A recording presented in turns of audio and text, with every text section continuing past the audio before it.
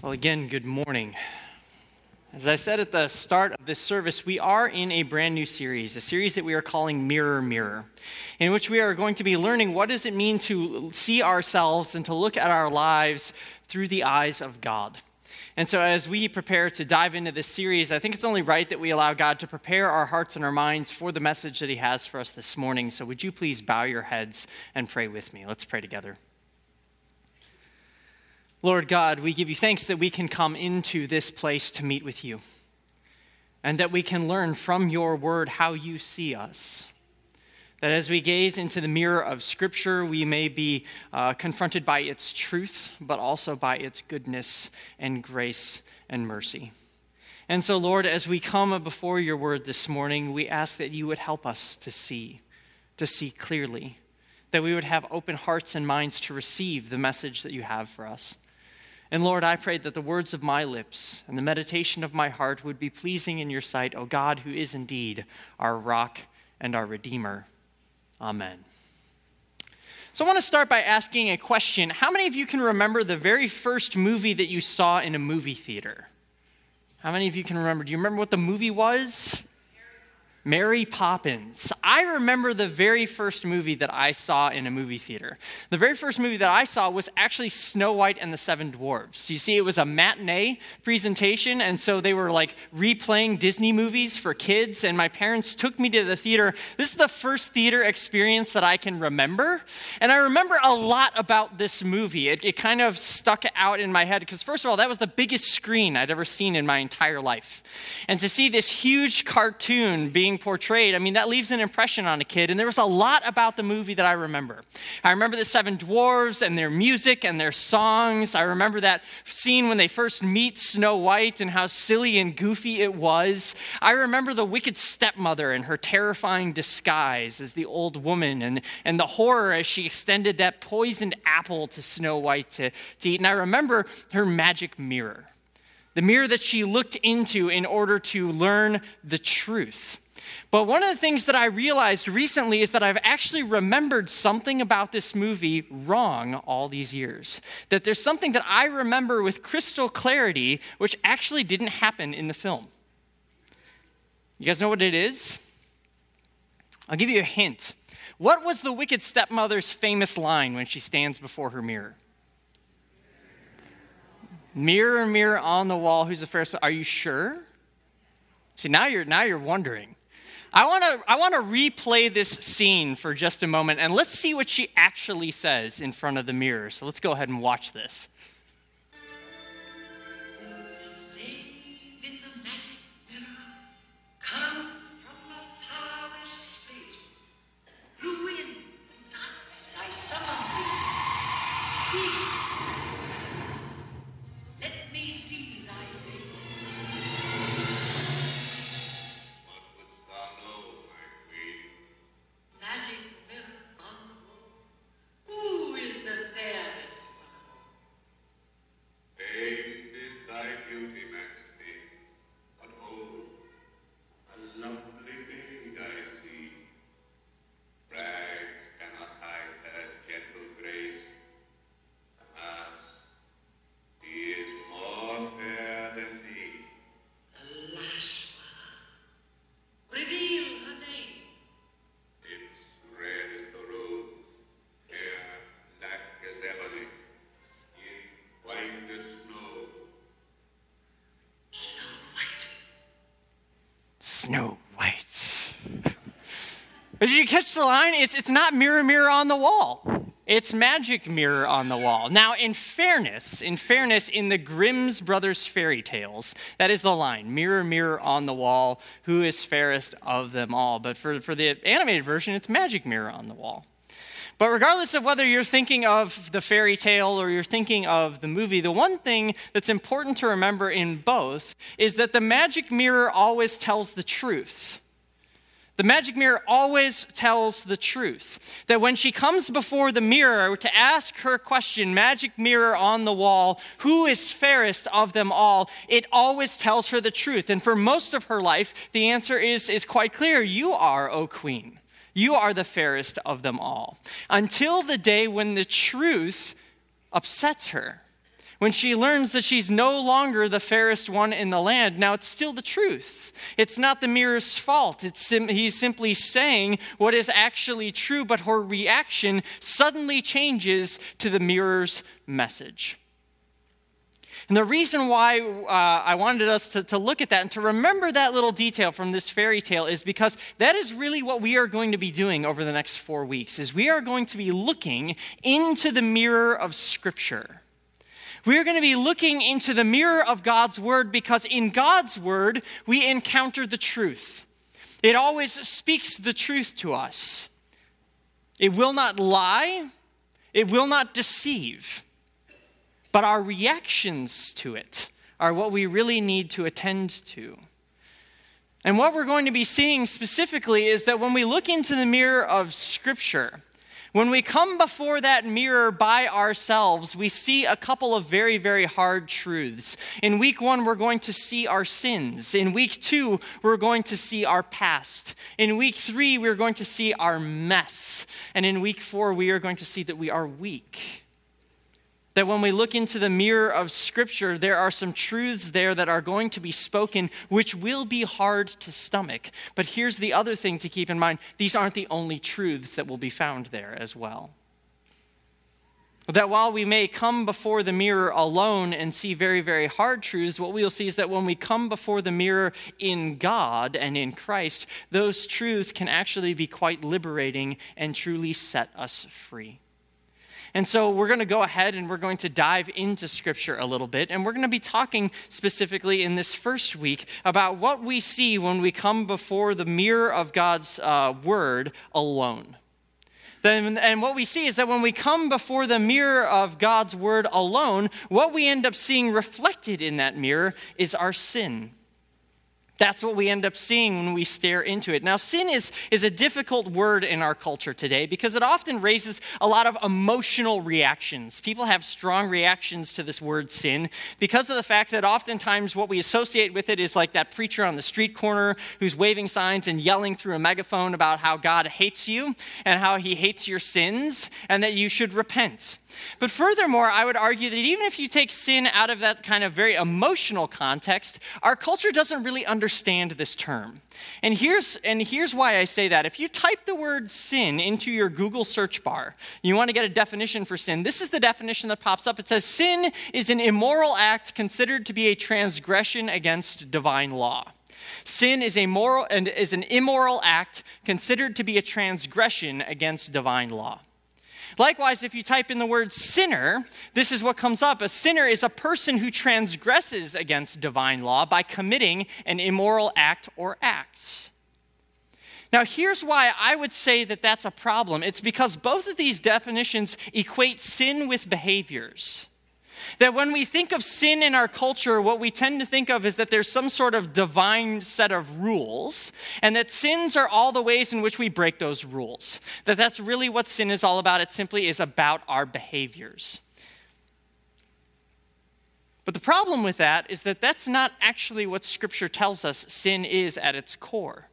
And to help tease this out a little bit, I want to ask a question. Am I a sinner because I sin, or do I sin because I'm a sinner?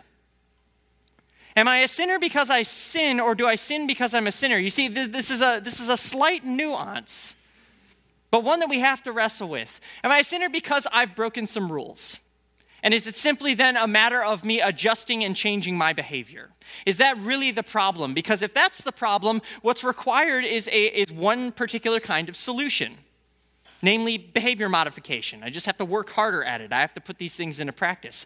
But if the answer is that I sin because I'm a sinner, then what that says is that I have a fundamental core identity out of which I do all of these immoral things. That there's something deep down wrong within my heart and within my soul, and that requires a much more drastic solution. So what does God's word say? Am I a sinner because I sin, or do I sin because I'm a sinner? Well, let's take a look for a moment. Let's take a look into the mirror of Scripture and actually see what it says. First, I want to revisit something that it was a passage that we actually had to go over fairly quickly in our last series in the book of Romans. But here's what the Apostle Paul writes in Romans chapter 3. He says, "For we have already charged that all, both Jews and Greeks, are under sin. As it is written, no one is righteous, no, not one. No one understands, no one seeks God. All have turned aside. Together they have become worthless. No one does good, not even one." And if you were to go on in chapter 3, he continues this list, going over and over and over again the fact that every single person is a sinner at their core.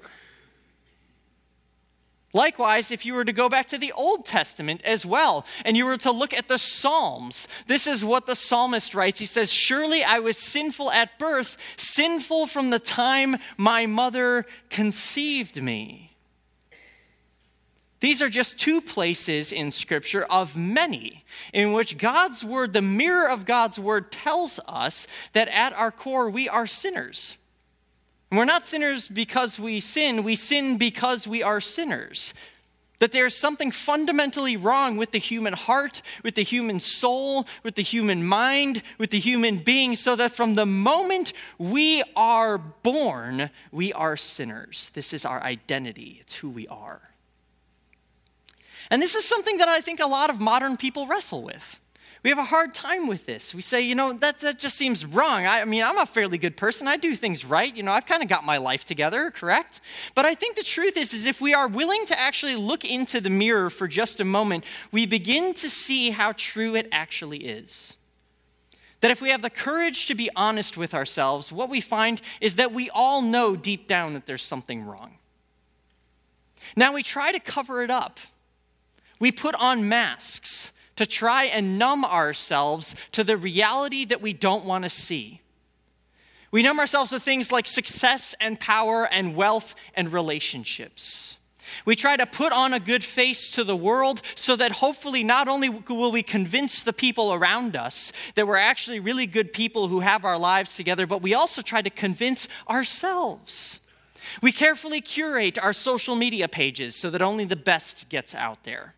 We love when we meet with people at parties and they ask us how we're doing to put on a great face. Yeah, I'm doing good. Things are going well. I just got this promotion. I'm about to get a promotion. This is my wife. These are my kids. Look how well adjusted they are at this one perfect photo that we just took in this photographer's studio. This is what we do. We love to put on these masks in order to blind ourselves and others to the fact that deep inside, we know something's wrong. And we know something's wrong, specifically in those moments, in those seasons of life when our masks start to crack.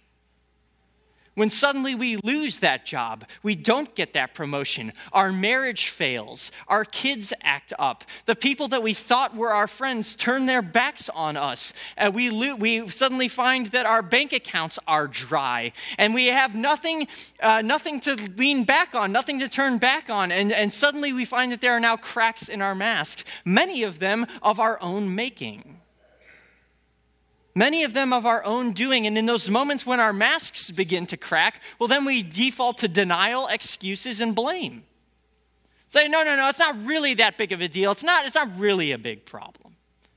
Okay? It's not really that big of an issue. Or we start to make excuses. Well, yeah, but, this is just the way I am. That's actually one of my favorite excuses these days. It's just like, hey, I'm just being honest. Have you guys heard that phrase? Yeah, I'm just being honest. Just being honest. No, you're not just being honest. You're being a bully. Right? Oh yeah, I'm just being honest, and we use that as an excuse to tear down people around us. We use it as an excuse to justify our own bad behavior. I'm just being honest. Or we blame. We say, well, it's not really my fault if my parents just raised me better, or if my boss really understood how much time I put into this work, or if she just appreciated me more, or if the kids just respected the fact that I've put a roof over their heads and food on their plates. Denial, excuses, and blame. Why do we do this? To deflect from the reality of having to look through the crack and see ourselves in the mirror and to recognize in that moment, if I'm truly honest, most of these problems that I deal with in my life are of my own design. And when we go before the magic mirror and we say, mirror, mirror on the wall, what do we see but that we are just a sinner? We come face to face with our brokenness, and it terrifies us.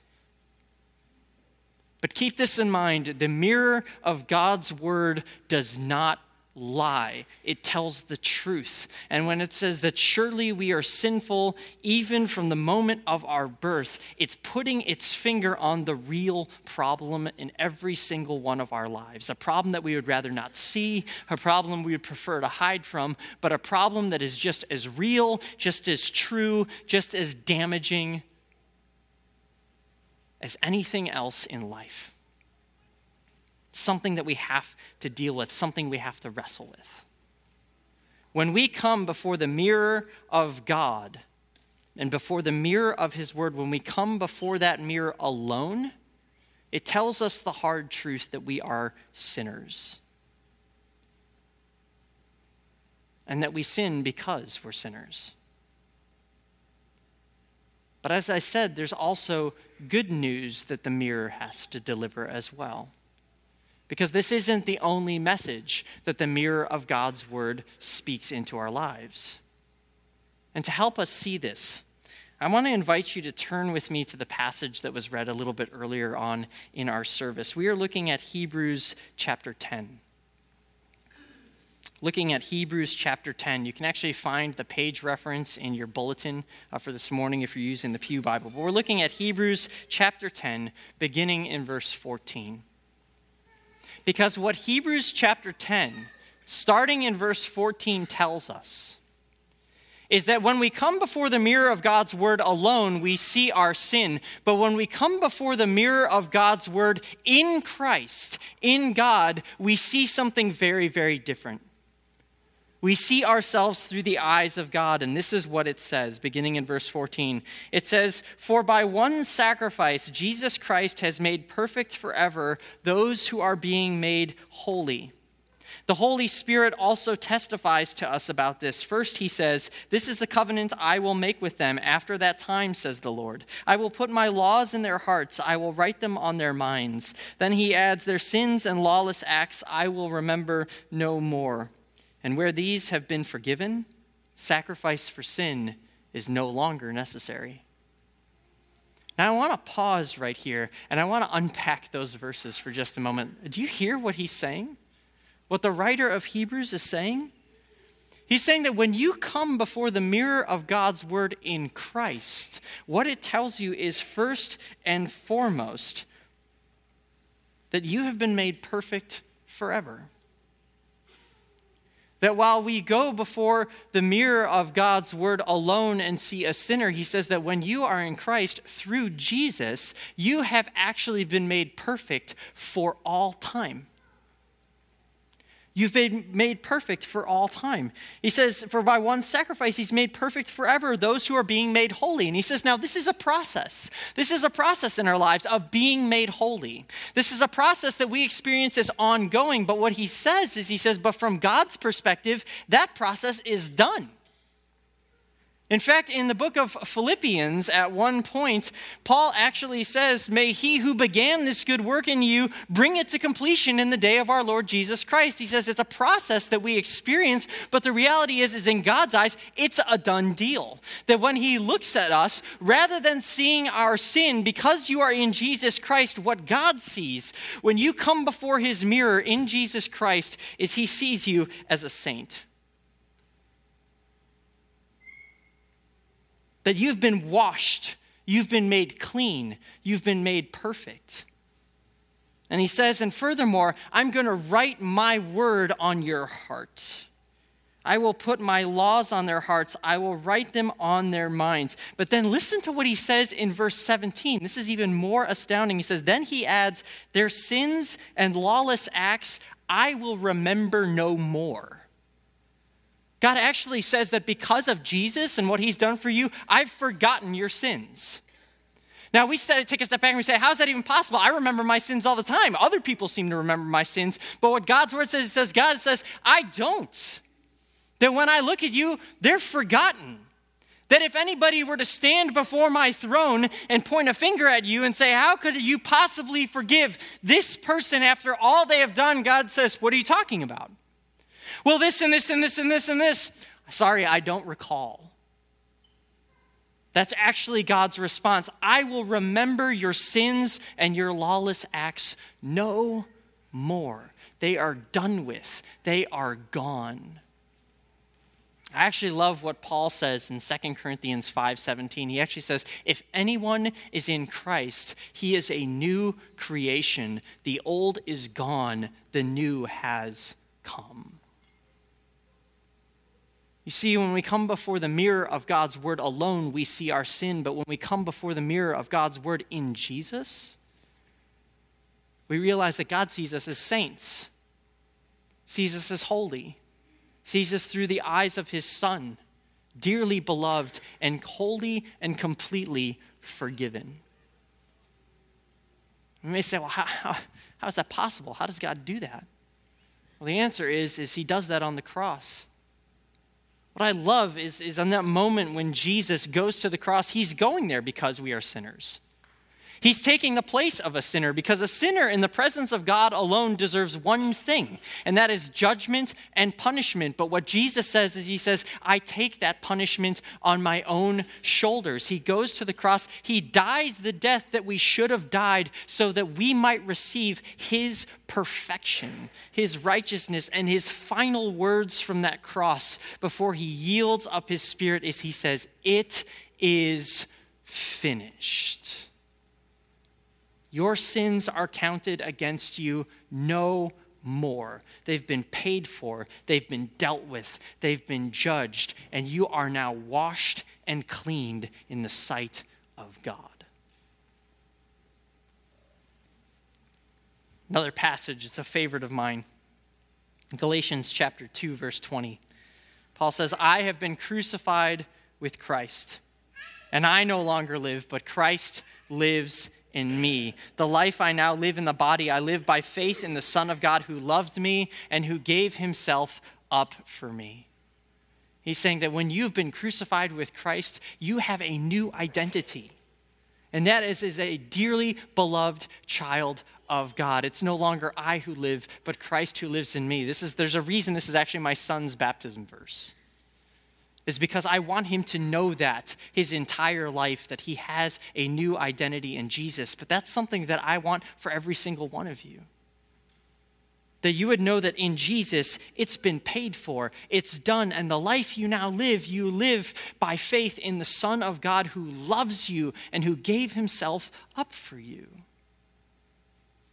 That's the free gift that God gives us. But that gift is an amazing gift because it brings with it some incredible implications. And briefly, I just want to apply this to our lives for a moment. When you realize that in Christ you are wholly and completely forgiven, what that then means is that you are able to stand in the presence of God and have peace. You can stand in the presence of God and have peace. Listen to what the writer of Hebrews says. I love these verses starting in 19 and following.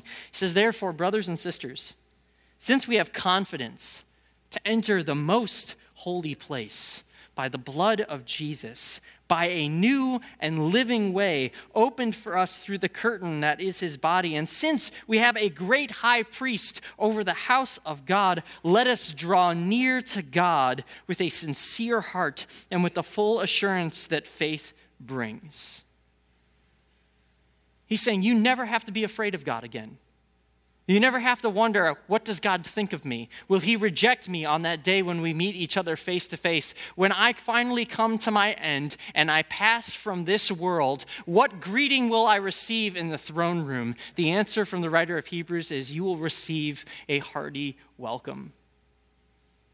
That you can approach the throne of God with confidence because you have been sprinkled by the blood of Jesus. You have been washed and made clean. And God says, you can have peace in my presence. For you are my child. Welcome home. But the second gift that comes with this amazing forgiveness is this. I am actually able to now look in the mirror without fear. I mean, listen, as he goes on, he says, having our hearts sprinkled to cleanse us from a guilty conscience and having our bodies washed with pure water. You see, when I know that I am a forgiven child of God, it allows me to look in the mirror and not be afraid of what I see. It allows me to look in the mirror and honestly deal with my sins and not have to feel like I have to manage them or cover them up or make excuses, because I know that, yes, while I still struggle with sin, I am no longer a sinner. That while I still struggle with sin, my sins don't define me, nor will they overwhelm me. And it allows me to be honest when I've wronged people. That when people come to me and say, hey, when you did that thing and it hurt me, I no longer have to fear or make excuses. I can honestly say, I'm sorry. You're right. I did do that. And how can I make amends? That I can deal with my sin honestly because I know it doesn't define me. That it won't overwhelm me. That because I'm forgiven in God's sight, I can actually go about my life realizing that it's okay to not be okay. That it's okay to struggle. To be honest with people and say, yeah, there's stuff going on in my life that's really messed up, but I know that God's grace is sufficient for me. His power is made perfect in my weakness, and I can deal with it. Not on my own strength, not by my own power, but because He has washed me. He has cleansed me from a guilty conscience. And third and finally, just love this, it says that we can actually be a source of encouragement to others. He says, let us consider how we may spur one another on toward love and good deeds, not giving up meeting together as some are in the habit of doing, but encouraging one another, and all the more as you see the day approaching. He says, because I know that I am forgiven, and because I know the love and the grace of God, my desire is that you too would know that story. That you too would know that God loves you, that He died for you, to forgive you and to give you new life. And furthermore, when we see a neighbor or a friend or a fellow Christian struggling in sin, rather than casting down judgment on them, rather than condemning them, we can say, I know you're struggling with that, but God desires more for your life. He has a plan and a purpose for you, and I want to come alongside you to walk with you to help you live out that plan and purpose. We don't come with judgment, we come with encouragement, words of grace to one another. And in fact, some of my favorite stories, some of the best examples that I've seen of Christians in my life are Christians who are well aware of their shortcomings and who out of their own brokenness give the love and grace of God to other people who are in the exact same spot. Say, I know what it's like to have a marriage fall apart. I know what it's like to lose a child. I know what it's like to fail and to lose a job. I know what it's like to be condemned and stabbed in the back. I know what it's like to make a mistake and feel like that mistake now defines the rest of your life, but I have good news for you. That's not the last word. God's mercy and God's grace is His final word to you. And we become a source of encouragement in the lives of the people around us. When we come before the mirror of God's word alone, we see our sin. But we come before the mirror of God's word in Jesus Christ, what we begin to see is we see ourselves through the eyes of God, the one who calls us beloved and forgiven children. So what do you see when you look in the mirror? Can you say with the hymn writer, before the throne of God above, I have a strong and perfect plea, a great high priest whose name is love, whoever lives and pleads for me. When Satan tempts me to despair and tells me of the guilt within, upward I look and see him there, who made an end to all my sin. Because the sinless Savior died, my sinful soul is counted free. For God the just is satisfied to look on him and pardon me. Can you say that? My prayer for you this morning is that if you walked in here being burdened by what you've done, by what you've failed to do, by what others have said, by the brokenness within your life, is that you would walk out of this place able to say, before the throne of God above, I have a strong and perfect plea. a great high priest whose name is love, who ever lives and pleads for me.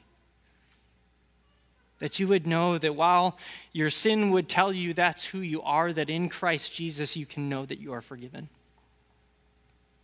My prayer this morning is that if you've come in here burdened down by your masks, that this would be the place where you can take them off. That you can lay them at the feet of the God who loves you and hear him say, welcome home. For it is finished. In Christ, we have been cleansed of a guilty conscience.